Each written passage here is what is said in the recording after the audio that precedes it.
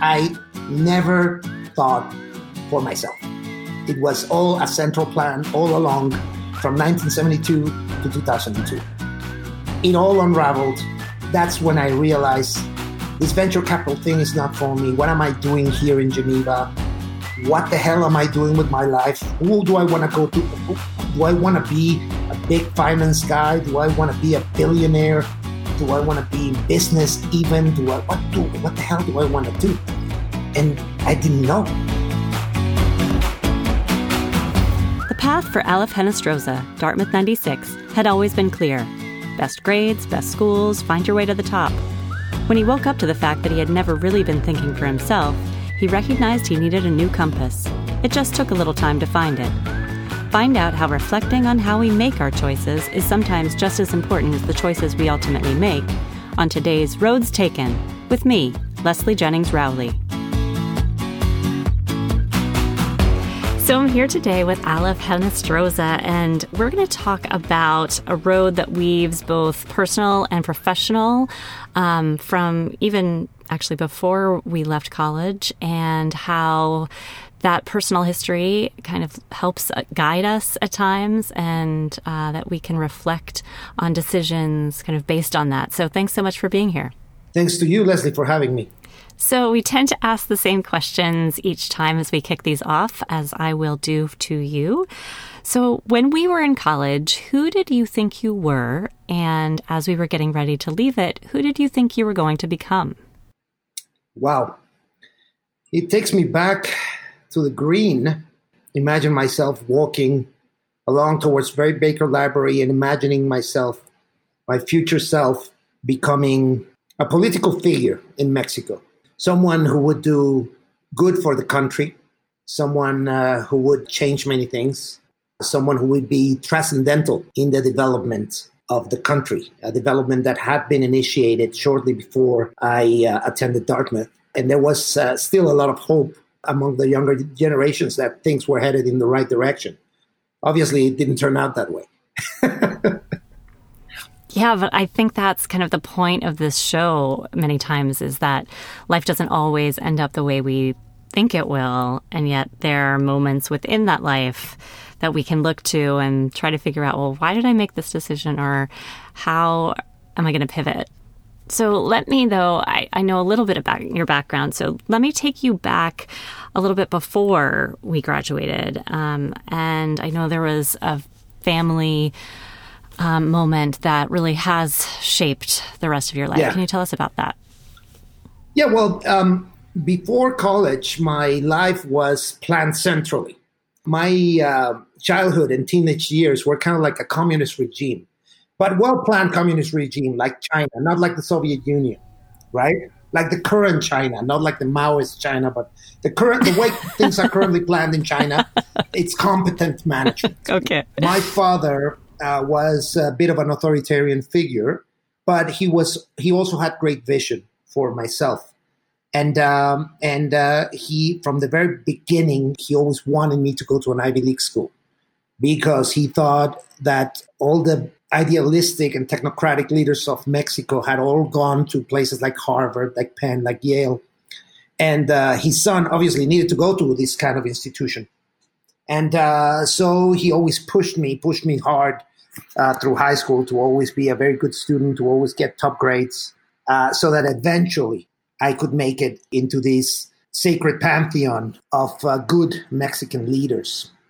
So I always knew that I had to make it into the Ivy League, and I always knew that I had to go to one of these schools if I didn't want to disappoint my father to death.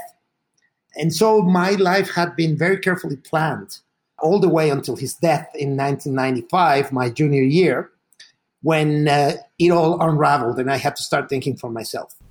Yeah. So you're thinking for yourself, but you do know that there was this like grand plan for you to become this leader and, change things. And so what was the thought process that you took yourself through making that first step off of a college campus?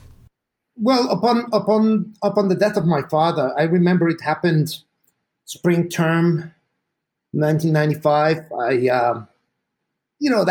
That term threw me off And all of a sudden I was just like a guy who didn't have a central plan anymore. What now? So it was a time when, you're a junior heading into senior year, and you're hearing all these things about corporate recruiting.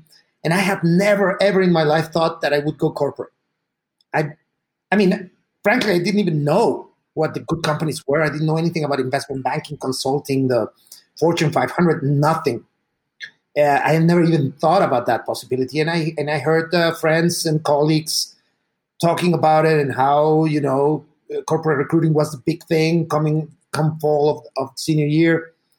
And I thought, maybe I'll give this corporate recruiting thing a go. And I started informing myself about all these big corporations, right? JP Morgan, Goldman Sachs, McKinsey, whatever. And I just went with the flow. People say, okay, if you're smart, you're getting into Goldman Sachs. If you're smart, you're getting into McKinsey. And it kind of felt like home to me, that somebody else was telling me where I should be going, where the right places were. Just like my father always told me, you have to go to an Ivy League school, preferably Harvard. I didn't make it into Harvard, so I made it into Dartmouth. But it was still okay for him. Now somebody else was telling me, oh, you have to get into Goldman Sachs, you have to get into McKinsey. And I said, well, this consulting thing sounds a little bit better than investment banking, so I'll go for McKinsey. And so I ended up there. Yeah. Well, and people do that. And there's a stair step and a plan, and it can feel comfortable. Yet I know that you're not there now. So talk me through those years and how, the periods of growth, and also how you realized that this might not be how you would spend the rest of your career. Well, look, when my father died, I still needed to find a compass in my life. I still needed to replace him with some sort of central planning of my own, driven by research and driven what people were saying, et cetera. And that's the only reason I ended up at McKinsey. I didn't know what McKinsey was. I didn't know what consulting was. I didn't know if I would like it. Nothing. All I knew was that people were talking about it, and it was a highly respected name. So therefore, loyal to my tradition of always aiming for the top institutions, I decided to aim for that, and lucky for me, I made it in. And so I started my journey, and all of a sudden, all my life I thought I would be a politician, and I would be in public service. I would be someone like Barack Obama, and all of a sudden I find myself in the heart of the corporate world, in a company that embodies corporate more than any other. So yeah. And then McKinsey also has a way of directing its analysts towards quote unquote greatness by enrolling you into an analyst program that eventually leads you to business school, right? And same thing, right? Everybody in my analyst class going like, oh my God, if I could get into Stanford, oh my God. And now, so what did I do? I aimed for Stanford, and I made it in. And so I got drawn deeper and deeper and deeper into this corporate world that I had never intended to be a part of. And all of a sudden, I'm in freaking Stanford Business School with no intention whatsoever in 1994 to ever be there. And so, yeah, I arrived at Stanford having no idea what I wanted to do after that. I knew I didn't want to go back to McKinsey, and maybe I would regain my compass.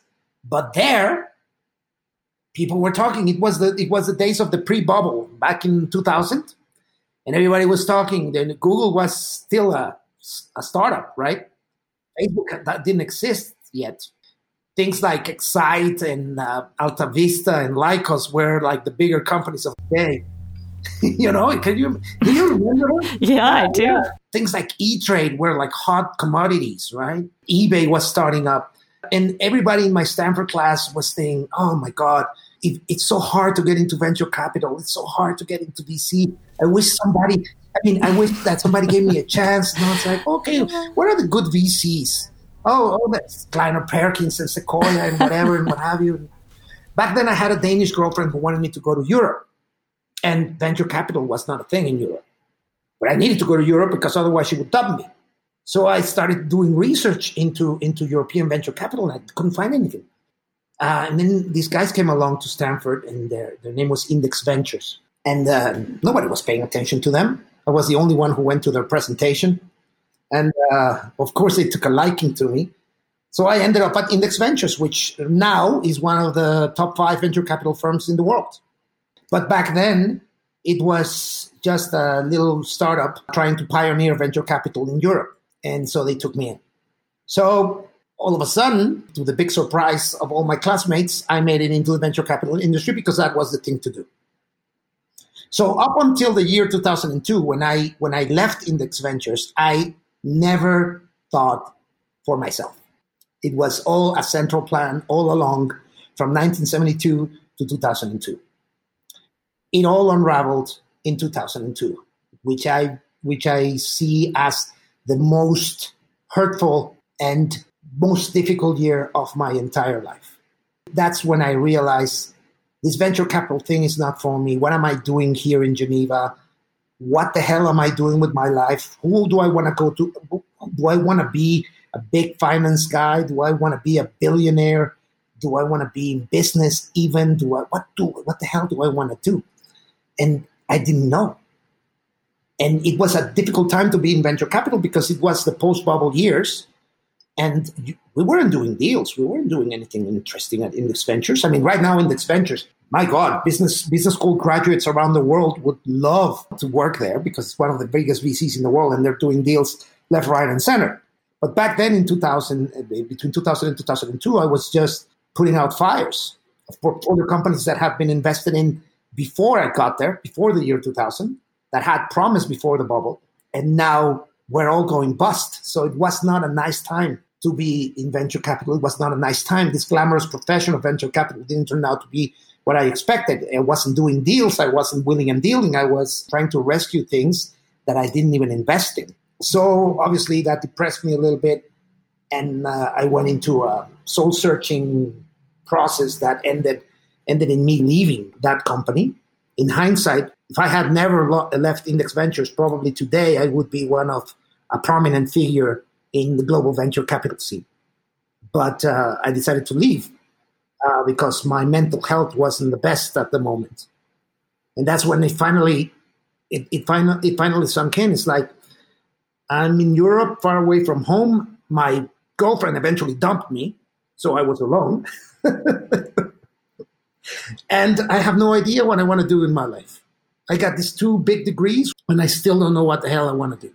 Obviously, those degrees help to get you back on your feet. And all I knew is that I like living in Geneva, and I wanted to stay there, at least for a while. But there's nothing else in Geneva. I mean, if you want to go into private banking or if you want to go into the watch industry, there's nothing much going on in Geneva. Chocolate. So the only thing that's going on that could possibly be of any value for me was the United Nations. I had to go somewhere in the UN. So I ended up at the Global Fund to fight AIDS, tuberculosis, and malaria. And that's when my reinvention really started. So up until now, you've been like choosing things because somebody's talking about it. But now it's like, who's the biggest game in town? Because I like this town. So was there anything that particularly drew you to that work in that division? Yeah, I mean, look, for the first time, I made a decision that had nothing to do with the prestige of the organization or, trying to always aim for the best industry or the best institution or the best whatever. I had been doing that since I got accepted at Dartmouth, or even before that. I was always aiming for these big name institutions, big name universities, big name companies, big name industries. And all of a sudden, I find myself trying to do good for the world, something that took me back a little bit to my original plan. Not quite, because I never imagined myself being an international official of any sort or being a diplomat at all. So I gave it a go, and my life ever since has been one of adventure and entrepreneurship. So your mental health rebounded, like after you decided to kind of like take this stand and decide, like, I'm going to do things out of passion and interest, right? Yeah, I was in the place where I wanted to be. I liked Geneva as a place to live. I eventually found another girlfriend that made me happy, and I was doing something that, yeah, maybe it wasn't making me tons of money, but it was taking me to places that I would never otherwise have gone in my life. I mean, this job took me to places like, Jesus, Cameroon, Guinea-Bissau, Kenya, Senegal, Nepal, Ecuador, Paraguay, places that I would have never been to this day if I had not been in international service and going to such countries on missions and trying to get the programs going. So, yeah, I did 4 years at the Global Fund. I was one of the founding members of the organization. Right now, that organization is one of the biggest, most important funds of public health in the world, if not the most important. And at the young age of 30, I was already running all of Latin America for them. It wasn't the title that turned me on. It was mostly the work, right? Trying to see, like getting these funds over to countries and trying to help these countries manage these funds well and having some sort of impact against these three pandemics. It's just amazing. I know a lot about malaria and about HIV and about tuberculosis. It's kind of like Trivial Pursuit right now, because if you ask me about things like right now in the COVID pandemic, I know how pandemics work, and I know how to battle these pandemics and how to get communities and health systems organized against them, et cetera, et cetera. So it's kind of like the situation we're in takes me back to those years when I was traveling around the world and implementing these programs for the Global Fund. Yeah. So tell me about the next step after the fund. Yeah. Well, I after the fund, I like this. I like what I was doing at the fund. So when I left the fund, frankly, out of disagreements with one of my bosses, I decided to keep doing this on my own. And that's when I became an entrepreneur and have not looked back ever since. When I left the institution, I decided to keep consulting for all these countries that I had once visited as an official of the Global Fund. And many of them hired me as an independent consultant to help them manage these funds. So before, I was the guy making them sign papers and chasing them around to get results. So now I was at the other side of the desk, trying to actually manage or help manage these things. Again, that era of my life took me to places like South Sudan back in 2007, when it was still, their independence was still not a given, and it was still being negotiated, and there were still traces of war. And going to Juba back in 2007 it's like going to Mars. The level of development of that place back then, it was just, there was nothing, And the impact that you could have, you could just see that, every consultant, every person who was there, they were just full of joy, because it was one of the few places in the world where anything that you did could make a huge impact. Open a gas station, that would make a huge impact. Open a pharmacy would make a huge impact. Build a hotel would make a huge impact, because there was nothing down there. It was a war-torn place trying to find its way back into the world, with a population scarred by war. And, there we were trying to build things. Magnificent opportunities. It's just like, man, I haven't made much money in my life, but the experiences that I have, I wouldn't trade them for anything. Well, yeah. I mean, when you think back to that younger self, I mean, you thought you were going to be this big political figure and changing lots of things, but you have changed lots of things and been transformational in the work that you've done, or at least, kind of helped with others' ability to do that. Yeah, well, yeah, I can say that for other countries, I have done a little bit of that work. But now you're home and you're doing other things. So tell me a bit about what you're doing now. Well, what I am now, well, it's a completely different thing. I own a chain of, you wouldn't believe this, I own a chain of hair removal studios in Mexico City. I know. The name of the chain is Wax Revolution. I started it in the year 2010 with my wife. After I decided that this life of globetrotting was very interesting, but it was never going to lead to a stable family life. So if I wanted to get married, I got married late in life, right? In the year 2012. if I want to get married, have kids, have a home, I need to stop doing this. So right after I worked with Tony Blair in Kuwait in the year 2009, I decided to do something else.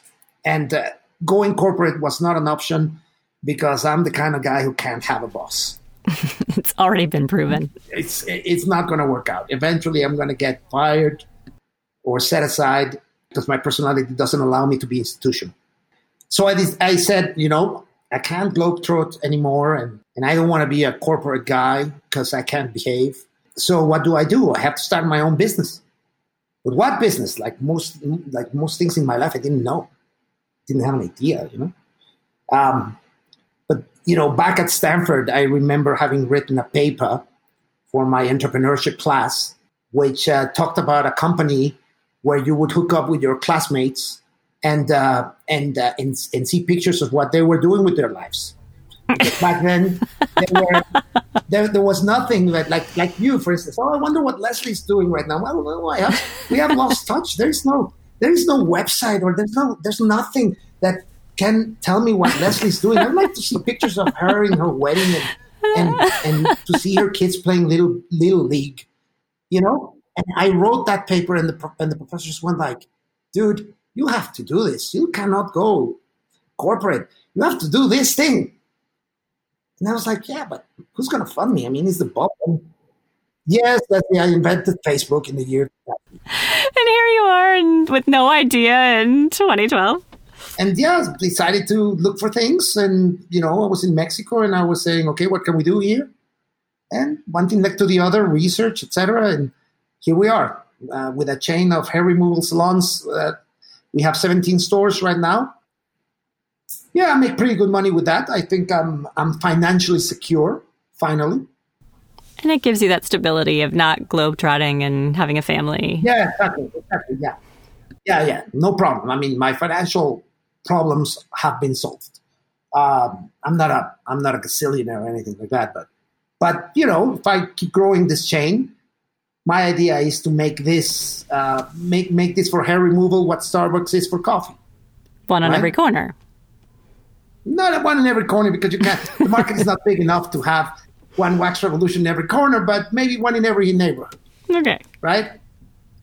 And so, just like Starbucks is synonymous with coffee to go, maybe Wax Revolution one day will be synonymous with excellence in hair removal services, and that will have been my contribution to the betterment of the corporate world.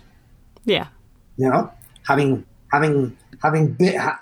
built a brand and having grown it to a decent level. Yeah, but not just, your customers, but your employees and the community that I'm sure you're supporting. That's what business is. Yeah, and I know that the next Facebook will come to my head at some point. And, when it does, I will have the maturity, the experience, and the financial resources to actually make it happen this time. I'm sure you will. I have no doubt. That really, it's such a story. Okay, last question, I guess. So if you could go back to that younger self, knowing what you know now, what might you tell him, not to necessarily change the outcome, but just to kind of prepare him for life ahead? I would tell him to go ahead with his idea to take Blitzmail public. Or that later one about Facebook. Yeah, no, probably I would have. If you told me to go back to Dartmouth. At Dartmouth, I was so enamored by Blitzmail. And I thought, how come every company doesn't have this? How come every single company and institution around the world doesn't have a Blitzmail? It's like, and I thought, maybe I could go around, knock doors, and sell this email system to corporations. That was my thinking back at Dartmouth. So yeah, if I could go back to Dartmouth, I would say to the guy, do the email thing and then do the Facebook thing. All right. Well, Olive, thank you so much for sharing the story. I am so pleased that you have found your inner compass and don't have to be as reliant on authoritarianism or public opinion to guide your way. And I look forward to hearing about the next phase of life for you. So thank you. Well, remember, I have been like that since 2002. It only my process has been very chaotic and haphazard. right? I think I have some order in, like, it's two things. First, I needed to get away and think for myself. That happened in 2002. But since then, it has been very chaotic to find my compass. I mean, I've been trying hard, and it has taken me all over the world and doing all kinds of things. But now I feel like I know where I'm going. And, learn to be humble. I know I'm not going to be the most important person in the world. I'm not going to be the richest. I'm not going to be the most transcendental, the most famous. I'm not going to be anything like that. But, I can be a good father to my daughter, and I can leave something behind of value.